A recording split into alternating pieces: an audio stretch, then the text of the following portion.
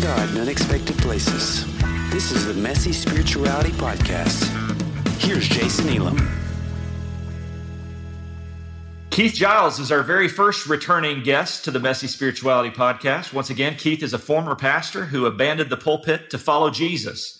He's one of the three co-hosts of the Heretic Happy Hour podcast, a blogger with Pathos, and the author of several important books, such as Jesus Untangled, Jesus Unbound, and the forthcoming Jesus Unveiled, all published by Dwyer. Keith, brother, welcome back to the Messy Spirituality Podcast. Oh, it's my honor to do this. Thank you for having me back again, Jason. Love talking to you. Well, I love talking to you as well, and I know that what you have to say is valuable to everybody who can listen to it, and so we're really grateful to have your time here this morning. Tell us about the book, Jesus Unbound. How did that book come into being? Why did you write it? Well, it was after I'd written Jesus Untangled, and some of the ideas, there's a chapter in Jesus Untangled, like I think the second chapter, where I talk about something called basically the different perspectives of approaching the Bible. One of them being the flat Bible perspective, which is the one that I grew up with, and I didn't think there was any other way to even think of the Bible, was the flat Bible perspective, which is the perspective that the Bible is one single book with one single voice, and all of it. Anything in Moses or the Old Testament has just as much weight as anything in the New Testament or Jesus or the apostles. And that's the flat Bible approach. And that's what I grew up with. Well, then I came across another way of looking at the scriptures when I was doing some research on the Anabaptists and the early Christians. And I realized that their perspective was slightly different. They took a Jesus-centric approach to the entire Bible. And as I understood what they were doing and why they were doing it, I realized, I think that makes a whole lot more sense, and it solves a whole lot of problems that I was dealing with in my own struggle with trying to understand the Bible. So again, I touched on it in Jesus Untangled. It was one chapter, but I had so many questions about it. I was like, okay, I need to expand this into an entire book and talk about what is the Bible, what's our relationship to the scripture, and really, like the subtitle for Jesus Unbound is liberating the Word of God from the Bible, and really trying to help Christians understand that the Word of God isn't a book. The Word of God is a person, that it's Christ, and that the purpose of the Bible is to point us to Christ. But we shouldn't be focused too much, and I think I've seen this, where Christians are focused way, way too much on the book, almost to the point of worshiping the book, like the third person of the Trinity, the Father, the Son, and the Holy Bible. And recognizing that whereas the Bible is great, I'm so glad we have it. I love it. I study it all the time. That the Bible itself isn't the end game. That what the Bible exists is to point us to a person and to a relationship, and that's what really counts, and that's what really we should be experiencing is a connection in an ongoing relationship with God through Christ. Yeah, one of the things that I love the most about this book was you start off by making it clear you're not here to bash the Bible. I think the first chapter is actually called Why I Love the Bible. Yep. Is that right? Yeah, that's right. That's exactly right. Because whenever you bring these kind of subjects up, you're immediately going to get pushback of he doesn't believe in inerrancy. He is against the Bible. He thinks we should throw our Bibles away. So in your view, what is the Bible and what is its proper role in the life of a follower of Jesus?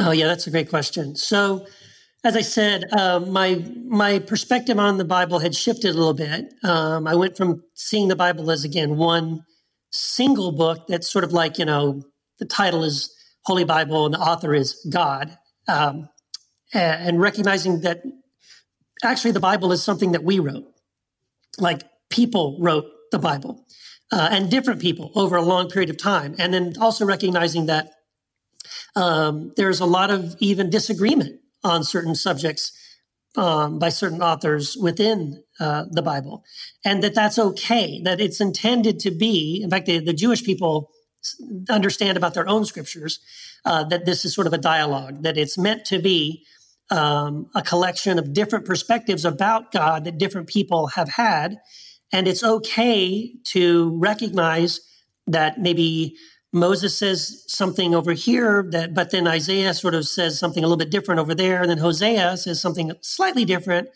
And then David says something else about it. And then that's okay. We're meant to notice that and recognize that and wrestle that out. And so That's one thing. That's one different approach. But one thing that I say is that actually, I stole it from Brian Zahn. Brian Zahn says that the thing that the Bible does inerrantly and infallibly is point us to Christ. And so that was the shift for me, was recognizing that my relationship to the Bible was meant to be to really see the Bible through the lens of Christ. And I think once we can do that, then now we can fully understand. And by the way, this is what Jesus says. This is what Paul the Apostle says. The early church fathers, this is the way they read the scriptures. Again, always starting with Christ, knowing him, abiding in him, understanding him, learning to hear, as it were, the voice of the good shepherd.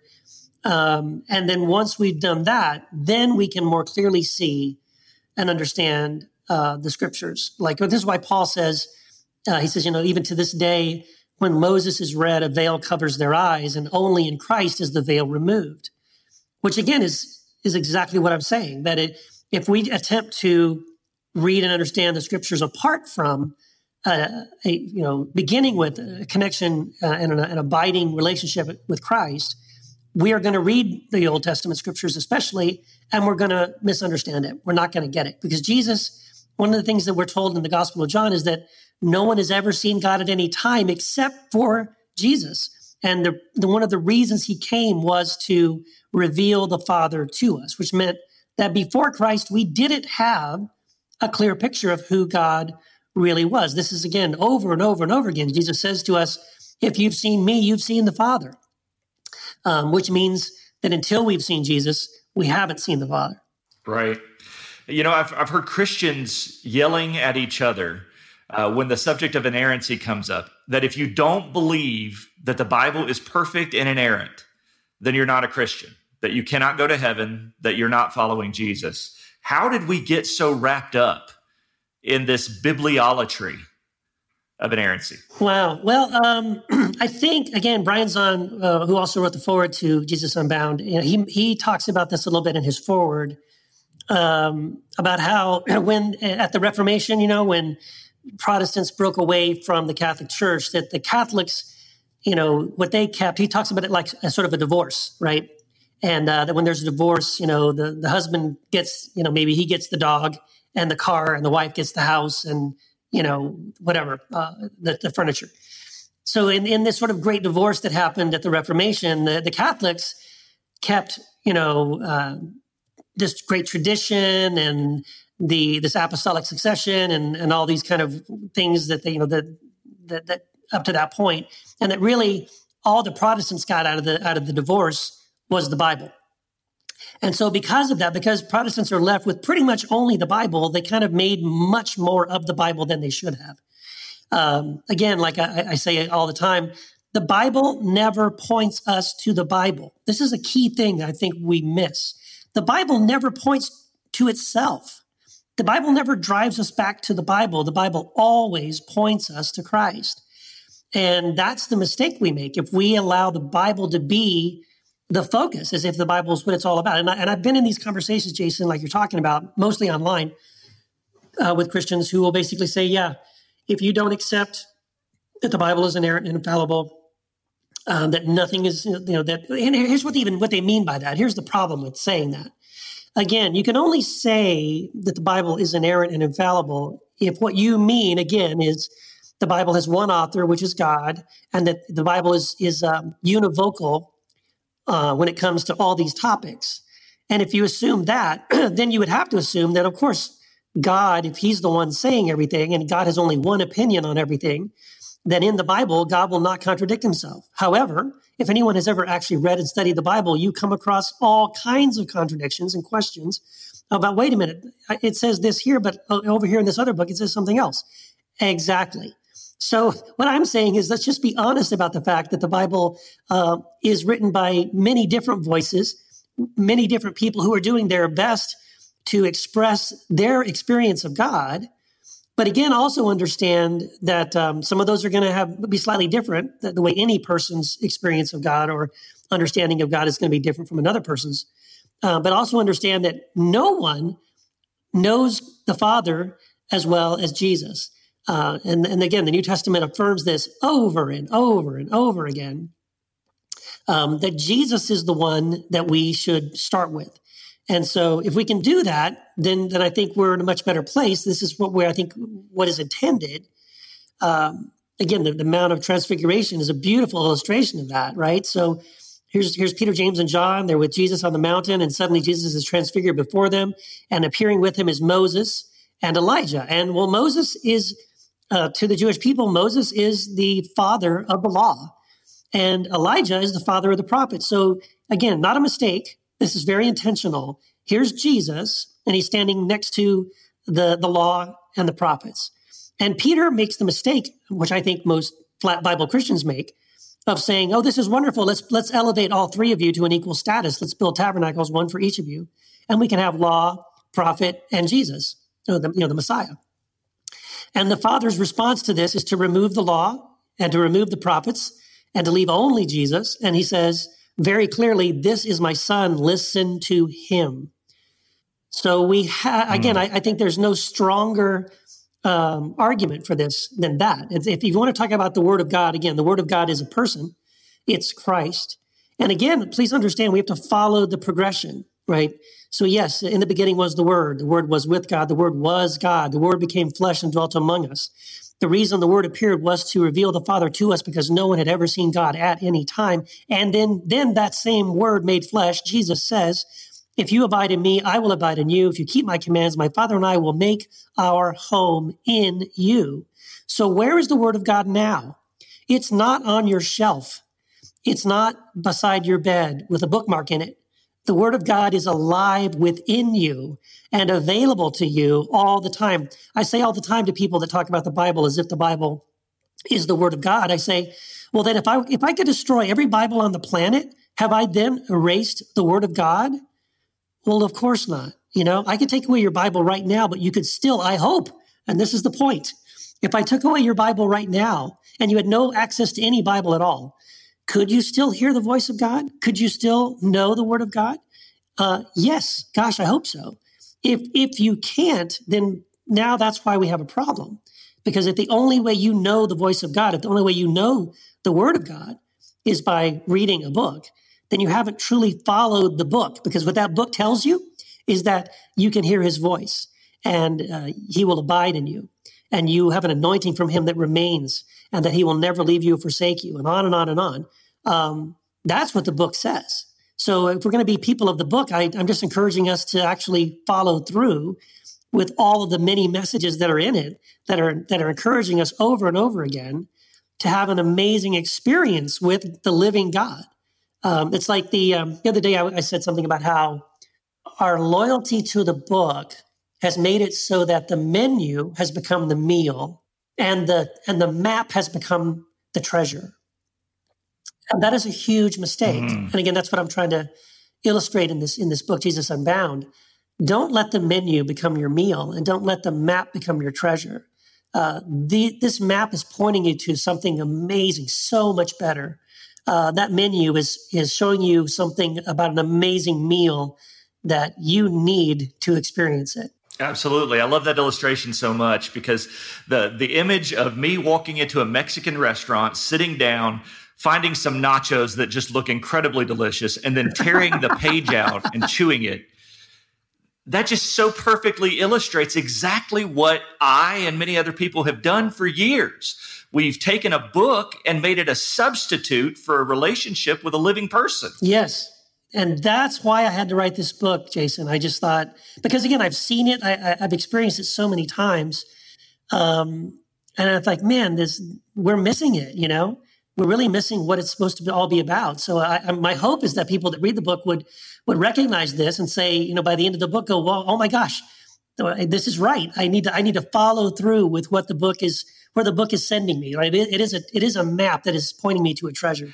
Does the Bible itself even claim to be inerrant or infallible? Is that claim anywhere in Scripture? Not that I've found, no.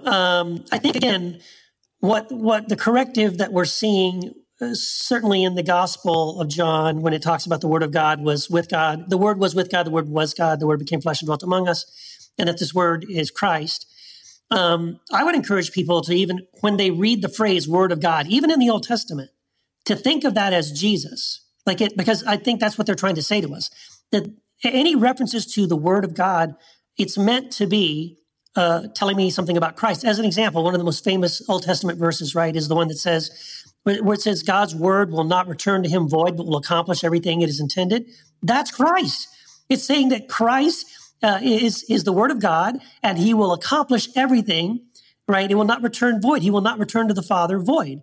That's exactly what he did, right? He says, and when he finishes his mission, he says, Father, I have done everything you called me to do. And on the cross, he says, it is finished. So those kind of things happen all the time, where if we read the phrase word of God and we think Bible, then we're missing it, because we've been told very clearly many times over and over again that Jesus is the word of God. And we need to, when we read word of God, think Jesus. So you do, yes, there's this verse, and I believe it's 2 Timothy, right, that says that the God's word is, I'm sorry, I'm just blanking on it. All scripture is God-breathed? Thank you. All scripture is God-breathed and useful for teaching, instruction, rebuke, etc. And I agree with that statement. I think that is exactly right. Yes, all scripture is God-breathed, and it's all very useful for our instruction. But that statement doesn't say that the Bible is inerrant or infallible. Again, we're taking that way, way too far. And I would also point out that the Greek for that passage there is, it doesn't say, like, again, your English Bible translates the word and it says scripture, right? However, that word is not it's not the Greek word for scripture. That's a different word. That it uses instead the word that is graphis, which is the generic word for writings. So I think I'm beginning to look at that verse, that passage, and I think maybe a better way to understand that verse is to think of it like this: any God-breathed writings are valuable, right, for our instruction, for a rebuke, for all these things, for our edification. So that means any writings that are God-breathed. Well, what are those? Well, I don't know. They're writings that when you read them, you and your spirit, the Holy Spirit within you, recognizes them as, oh my gosh, this is inspired. God is wanting to teach me something here. God is wanting to show me something here. And so it kind of opens it up. And I think actually that is what is intended there. This is why Paul, when he speaks to the pagan idol worshiping people in Athens, in the book of Acts, he quotes their own writings to them to teach them something. Again, I think that what we need to understand, and this is again, has been a shift for me, is what do we mean when we say something is inspired?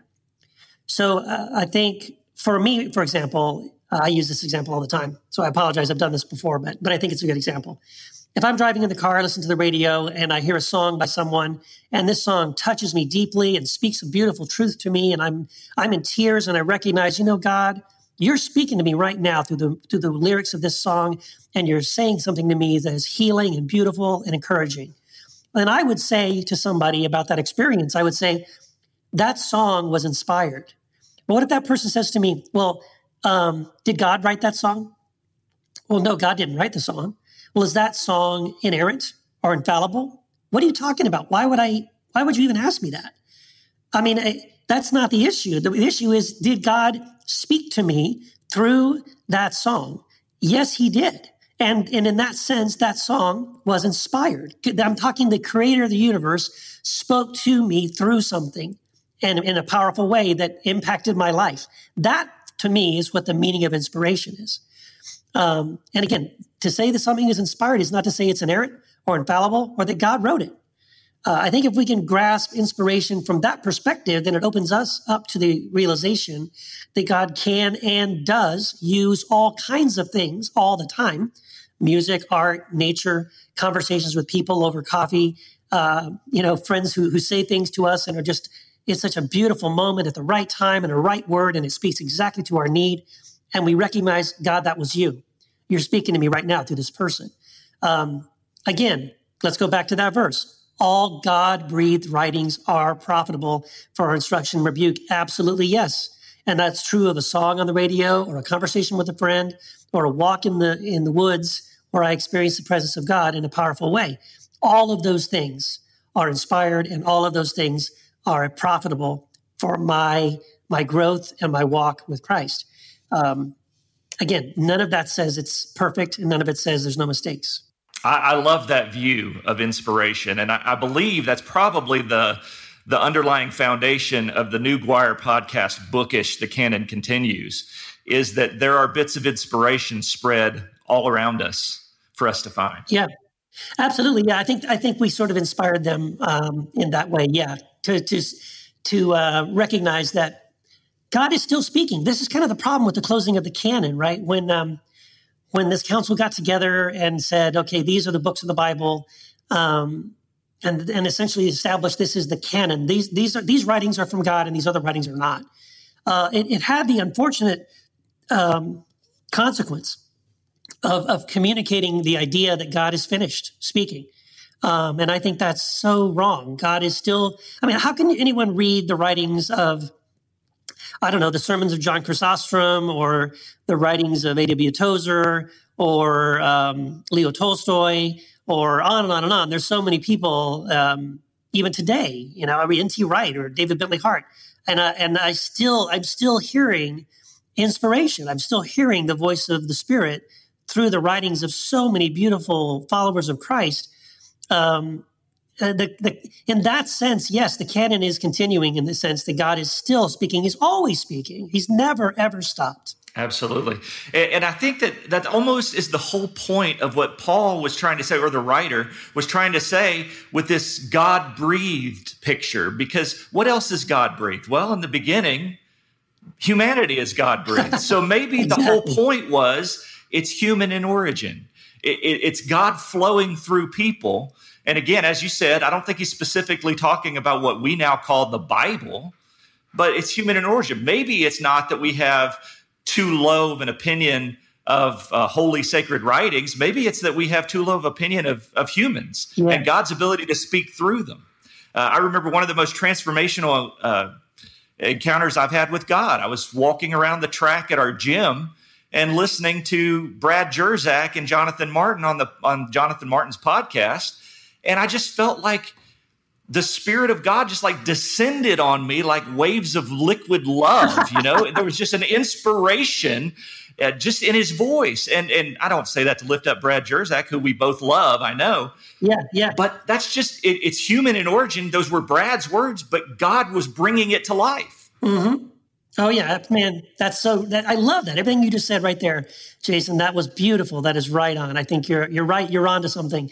Because, in the beginning, we're God-breathed. Human beings are God-breathed, but that doesn't mean we're inerrant and infallible. Absolutely not. Of course not. But it does mean, though, that because we are God-breathed creatures, we are capable of being inspired by the Holy Spirit. And certainly if we are abiding in Christ, even more so. So, absolutely. I think you're right on in that. That's a great observation. What happens when we come to this conclusion that maybe we move out of the flat Bible perspective and we start seeing the Bible as more of, inspired rather than inerrant? How do we hold on to the view of Jesus presented in the Bible? The argument that I keep getting is, well, if you're going to say the Bible's not perfect, then how can you even trust the presentation of Jesus in the Gospels to know what God is like? Right, and that's good. And actually, in Jesus Unbound, I approach that because I do spend, like you said, I start off talking about how much I love the Bible, but then I do eventually run into some, I point out a few areas that there are some, contradictions. There are differences of opinion in the Scriptures, and then I spend a lot of time though talking about specifically the Gospels. Because I think this is something, as you said, it's a very important question for us. Because, all right, if we're saying that not everything is perfect and not everything is, that there maybe are some quote unquote mistakes or factual things that are maybe off a little bit, well, how can we trust anything, right? And I get that. And I'm certainly not ever wanting anybody to hear me talking, and I don't think you could read Jesus Unbound and come away with the idea that I'm saying anything like that. But what I wanted to do, I did in chapter 12 of the book, I talk about the Gospels being reliable. And the amazing thing is that the Gospels are incredibly reliable. We know through many means, but one of them is linguistics.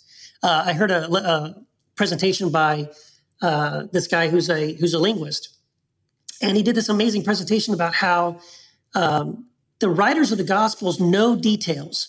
They know details about the usages of names in the first century. They understand the sort of the botany of the area that they're talking about, the kind of trees that grow there, the kind of the climate in different cities that they're at. In other words, this had to have been written by someone who lived in the Middle East, in Jerusalem, in Palestine during the first century. So the argument that, well, no, whoever wrote the Gospels, it was done in Rome hundreds of years later, someone made these things up. Well, his whole point is that that's impossible, that you would not have known the kinds of there's little tiny details that if you were making your story up and you lived in a different country and you lived hundreds of years after the fact, you would not have gotten these kinds of small details correct. You would have only gotten them correct if, honestly, you weren't trying to get them correct. They were just automatic things for you, that you were just talking the way people talked at the time because you lived there, because you knew these things sort of by second nature. Now, that doesn't mean, here again, we have to say that the Gospels themselves are perfectly in alignment. Because again, we have four different people who are each giving their version of their experience of Christ, or sometimes some of them are admittedly giving it secondhand. They themselves didn't have the experience, but maybe they're talking to Peter or one of the other apostles.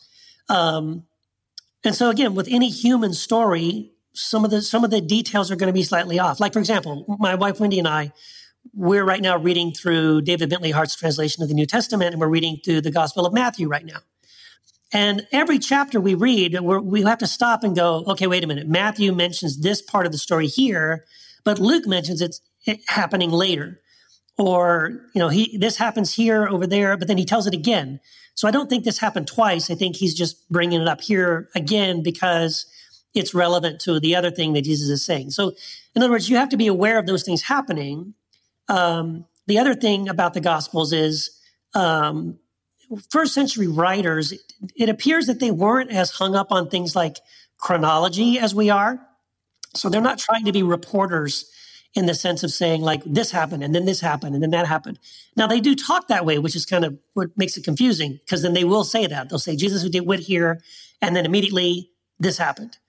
So it looks like that's what's happening. But if you lay the gospel side by side and you try and follow these things, these order of events, you recognize, well, they can't all be right. Jesus didn't do this 3 times, in 4 different ways. But it doesn't mean it didn't happen. The point is that the stories they're relating are true stories. The encounters they're relating did happen. There may be one of them's adding a detail, one of them's leaving out a detail. The point for us is that these things happened, that Jesus existed. He is a historical person, which even people like Bart Ehrman, who's a very famous atheist, concedes just Jesus was a historical person who actually lived. And the Gospels are great, very reliable documents for us. Keith, how do we make the transition once we realize that we've kind of built the whole house around the Bible instead of the person of Jesus? How do we make the transition from a Bible-centered Christian life to a Jesus-centered life?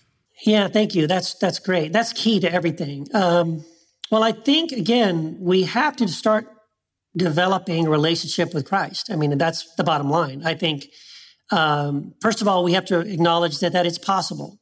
A lot of conversations I've had with people about this issue, usually the people that are on the sort of the biblicist end of the spectrum, unfortunately, many of them tend to, and then they're being very honest. Like I had a conversation with a guy once who said, Keith, I've never heard the voice of God. I've never heard the Holy Spirit speak to me, ever.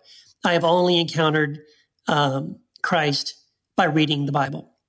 Now, what I pointed out to this guy when he said this to me was, so what you're saying is that based on your experience of only experiencing Christ through reading the book, you've concluded that we can't have an experience of Christ. So again, yes, based on someone's experience, if that's their experience, that they have only known Christ through reading the Bible, I would say, first of all, that's okay. That's normal. I think with most of us, that's where we begin. right? We know things about Jesus by reading the Gospels and reading the New Testament. But we have to move from that sort of baby step part of the process, that baby step phase of the process of learning things about Jesus. And now we need to do what the Bible, by the way, tells us to do, which is to know him, to have an experience of him. And I think the way we do that is I would begin with the very simple thing of be still and know that I am God. I would say spend time in silence, waiting on the Lord, develop a prayer life, meditate on the Word of God. In other words, do things, take steps that move you towards listening to the voice of God, experiencing the Spirit. God tells us over and over again in the Bible that he's not far away, that he will be found. Those that knock will find. Those that seek will find him. So he's not hiding, and he's not intentionally, obscuring himself. He wants us to seek him. He wants us to hear his voice. That's his intention, to not even just hear his voice. He wants to come and live within us, and that his voice is something that resonates within us in a way that he's always with us, right? And we're always experiencing. This is what the new covenant's all about, right? The promise of the new covenant is that God says, I will be your God and you will be my people, and no one will inquire of their neighbors to know of the Lord, because they'll all know me. And so people say, well, Keith, that's not reality. That's not what's happening right now. No, it's not, but it's possible. That's the whole point. Jesus is saying that when he announces the new covenant, he's making it possible that now if we want to, if we are interested in that is possible for us, that we can, each of us, know the Lord in a deep, intimate way. And so I would just encourage anybody who says, well, I only know anything about Christ because of the Bible. That's a great place to start. But begin to move in the direction of seeking an experience with him. Start knocking, start seeking, start searching, and he will be found. It's his joy to reveal himself to us.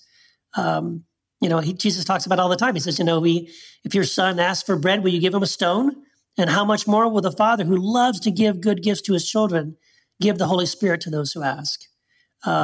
That's what his heart is. That's what it's all about. He's done all of these things in all of history to bring us nearer and nearer to himself. So I would just encourage people to step in that direction and to expect that they really can encounter the living Christ. Absolutely. And the invitation's open. He made it pretty clear in the Gospels when he said, you search the scriptures thinking in them that you'll find life, but you refuse to come to me, who the scriptures testify of. That's right. And I think that was my story for so long. I believe that God was locked into the leather-bound pages of a Bible. And it just robbed me of so much of the freshness of a relationship with God. Yeah. And he's still speaking, he's still talking. And obviously your book is challenging us to see beyond the words on a page and experience him every day. And I love that about your book. Well, thank you. Several other authors like Rob Bell, Rachel Held Evans, and Pete Enns have written books about the Bible in the last couple of years. How is Jesus Unbound different? Wow. I honestly don't know. I've honestly not read all those books. I read Rob Bell's book about the Bible, and I really liked it. I haven't read all of Rachel Held Evans' book, but what I did read of hers, I really, really liked. And I haven't read Don't Tell Pete, but I haven't read his book yet. Here's the thing. I think in essence, though, we're all trying to do the same thing, which is to, one, make sense of the Bible. But two, I think we're all on the same page in a sense. Sorry, no pun intended. I think we're all on the same page in the sense that we're wanting people to move beyond a head knowledge, move beyond the information phase of quote unquote knowing God, but knowing him in a more practical, real way. That's my heart. That's what I'm wanting people to understand. That's my goal, is to point people to a relationship and a deeper connection with Jesus. That's why I called the book Jesus Unbound, because the Word was with God, the Word was God, the Word became flesh and dwelt among us, and we've been trying to put him back into a book ever since. Mm-hmm. But the reality is, Jesus is not bound in the book. He's not. Like you said, Jesus basically said there is no life in the Bible. if you say that to the average Christian, they will freak out, right? Right, yeah. There's no life in the Bible. All I'm doing is paraphrasing Jesus. He says there's no life in the Bible. That's right. But the Bible does point us to the one in whom our life is hidden, and that is Christ. So again, I think that's really what I'm trying to do. And I'm so glad there are many other books out there that are trying to help us make sense of the Bible. I really believe that it's a great gift to his people that God has allowed the scriptures to be written in such a way that we really can't find the spark of life apart from him. We can't just pick up the book and find the life that he's calling us to. They inspire us to search out the life. It's digging for that treasure, the kingdom hidden in the world. Yep. But I think that's a great gift. God values community, and he knows we need it. And so apart from that witness of the Spirit. Anyway, Keith, thank you so much for this book, and thank you for your time today. I love Jesus Unbound. I want to highly recommend it to everybody who's listening. If you haven't got a copy yet, please do. But Keith, when this podcast comes out on May the 6th, your next book will have just been released. I believe it comes out May 4th. Is that correct? That is right. Yeah, it's coming out May the 4th. So, and that one's called Jesus Unveiled? Yeah, that's called Jesus Unveiled. We're still, I'm sort of arm wrestling with my publisher over the subtitle, but if I have my way, it's going to be Jesus Unveiled, Forsaking Church as We Know It to Embrace Ecclesia as God Intended. And it's essentially my book about my experiences with the house church, the New Testament church. And I think the summary of what the book is about is that, what do we do when we realize that church as we know it may not be the sort of community that God intended us to experience? And that's what I'm trying to get us to see. And it's what I've experienced over the last 11, 12 years of being involved in an organic New Testament style church. Well, Keith, I'm really looking forward to that book, and I can't wait for it to come out. I would love to have you back on in the future to discuss that book as well. Well, all right, let's do it. Thank you for listening today. Once again, you can find Keith Giles at keithgiles.com. And I do want to put in another plug for his Patreon page at patreon.com/Keith Giles. Invest in his work. He is one of the most prolific authors in the world today, and he's very accessible via social media. You'll find him, again, at keithgiles.com, and I'm sure all of his contact information is there. Keith, thank you so much for being with us today. Jason, thank you. It's been a blessing and an honor. God bless. You've been listening to the Messy Spirituality Podcast. You can find us on Facebook and visit us online at messyspirituality.org. You can help spread the word about the podcast by leaving us a 5-star review on iTunes and sharing links to each episode on your social media. Thanks for listening. We'll be back next week with another episode.